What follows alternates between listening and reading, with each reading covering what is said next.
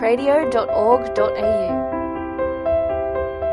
Minute with Mary, reflecting on the gift of Our Lady with Paul Allard.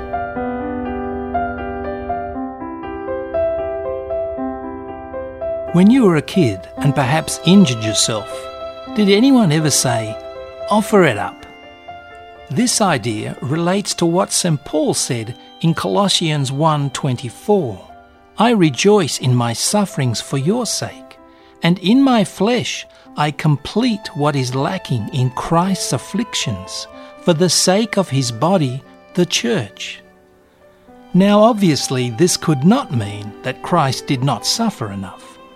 No, this is related with what Paul also said in 1 Corinthians 3:9, that we are God's co-workers. Why then does Christ, the sole mediator, require co-workers? Because God, in his role as being Father, raises up sons and daughters to share in that one mediation. By consciously offering up, by uniting our sufferings to our Lord's redemptive sufferings, we become co-workers.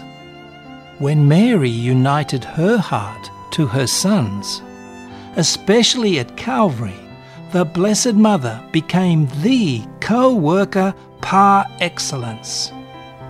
What makes Christianity unique? It is that we dare to call God Father. Judaism raises up believers to be good servants of God. The very word Islam literally means submission to Allah. But Christianity consists neither in servility nor submission, but consists in the love of sonship, that divine love in which we are all called to partake as co-workers. I'm Paul Allard, and you've been listening to A Minute with Mary.